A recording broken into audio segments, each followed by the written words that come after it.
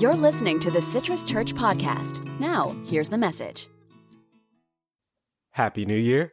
I'm Jared Cunningham, worship coordinator for Citrus Church and host of the Refresh Podcast, where we aim to take a deeper dive into our faith and extend the conversations beyond Sunday morning. I hope you had a chance to relax and enjoy the holidays as we continue to be safe and practice social distancing. I, for one, did not do much. It was a rather unproductive time, but thankfully the new year opens us up to the opportunity to make resolutions and try new things, and Brian's first sermon series of the new year focuses on just that. It's called Habits, and the goal is to see what the Bible says about forming habits. And to do that, Brian is taking a look at the life of Daniel and the habits he formed. In hearing about Daniel, I was reminded of another important figure from the Bible, not because of her habits, but because her story takes place shortly after Daniel's. I got my first real understanding of Esther in high school. I went to a Christian high school, and because it was a Christian high school, Bible classes were mandatory. One of the Bible teachers was a smart, very straightforward guy named Mr. Adams, and one of the takeaways I got from his class was that not only is it important to know the Bible, it's important to understand what's going on historically and culturally. And Mr. Adams also read a lot, and he would give books to students as, gifts. And honestly, I only remember reading 2 of the ones he gave me because at the time I wasn't much of a reader. And one was a book about how God used unlikely people throughout the Bible. And it mentioned people like Samson and Jonah, John the Baptist, and many others.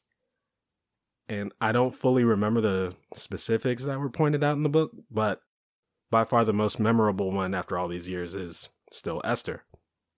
At first, the book of Esther was kind of odd for me because I wasn't sure when it took place. And I would imagine the same is probably true for a lot of people.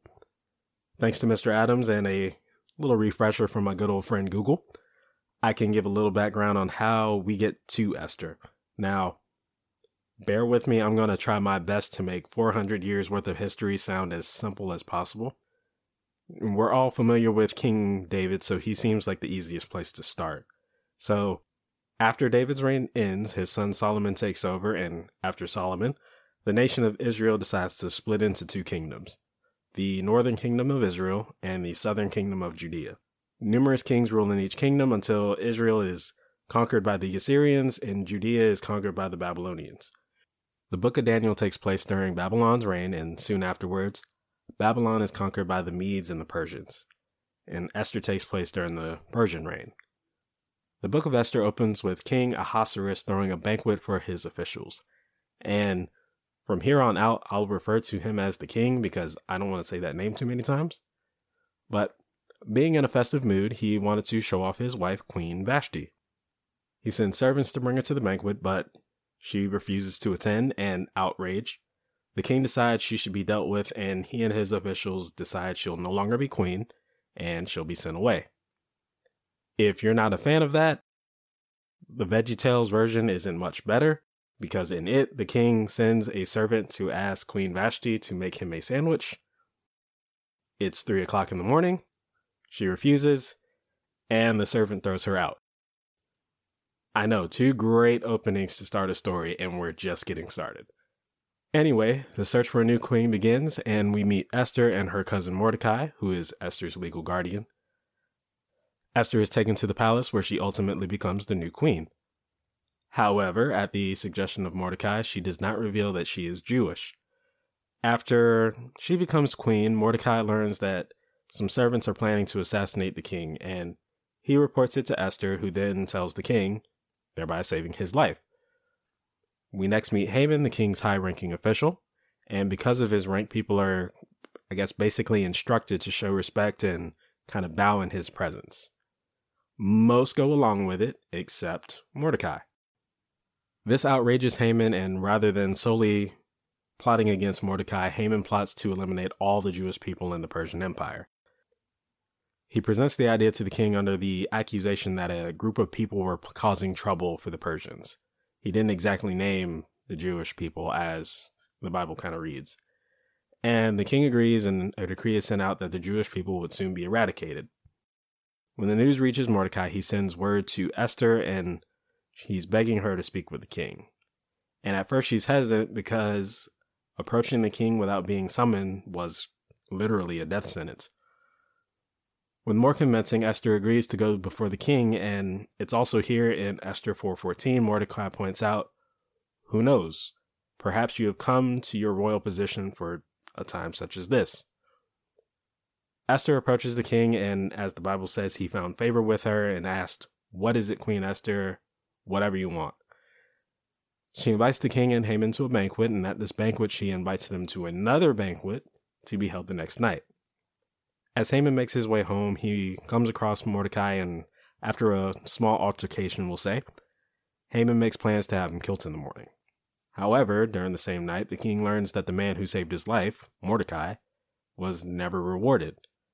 And that morning, before Haman can follow through on his plans for Mordecai, the king asks him what he should do for a person he wanted to honor.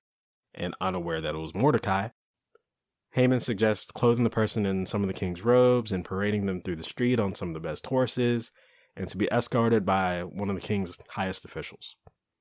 The king loves the idea and sends Haman as Mordecai's escort, and of course, Haman hates every minute of it. Haman is then rushed to the next banquet where Esther and the king are waiting, and it's here that Esther reveals that she is Jewish, and she requests that the king spare her life as well as the life of her people from Haman's wrath. The king is outraged. Again, there's a lot of outraged people in this book. And he decrees that Haman be put to death, that Mordecai take his place as the king's second in command, and he repeals the decree to eliminate the Jews. Essentially, that's the story of Esther. And at face value, Esther can be summed up as a story about being in the right place at the right time. However, it feels like there is more going on. In the 66 books of the Bible, 2 have one very specific thing in common. The books of Esther and Solomon, or Song of Songs, depending on your Bible. And in these 2 books, there's no reference to God. Meaning, the book of Esther, the longer of the 2 books, with more than 4,900 words, has no mention of the God of our faith. And I'm not sure who the author of Esther is, but I'd assume they didn't mention God on purpose because as we read it, we can clearly see God is present in protecting his people. We see it when Esther is chosen as the next queen, when Mordecai saves the king's life, when Esther's life is spared when she goes before the king initially to invite them to the banquet, when Haman's plots all fall through, even in the times where the Bible says Esther found favor with the king and her servants. Now, though God isn't mentioned, we know that he was at work and that he was with the Jewish people just as he is with us.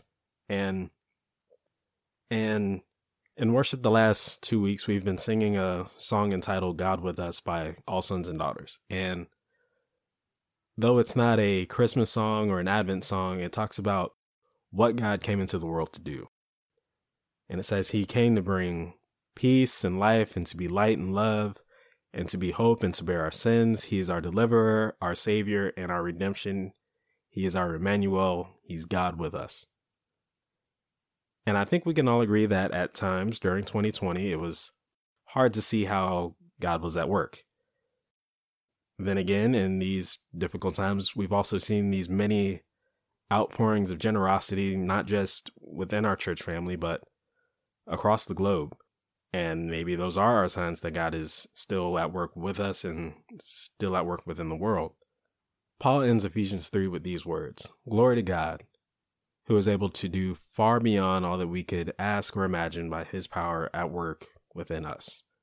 And my hope and my prayer is that as we embark on this new year, and as difficult as it may be at times, just as it might have been as difficult for the Jewish people at that time, that we see more signs and feel that God is with us. And to wrap things up, I hope you enjoyed this first episode of the new year for the Refresh Podcast. If you haven't already, you can follow us on Instagram, like us on Facebook, and while you're on Facebook, join the Citrus Grove group. It's a great way to connect with others.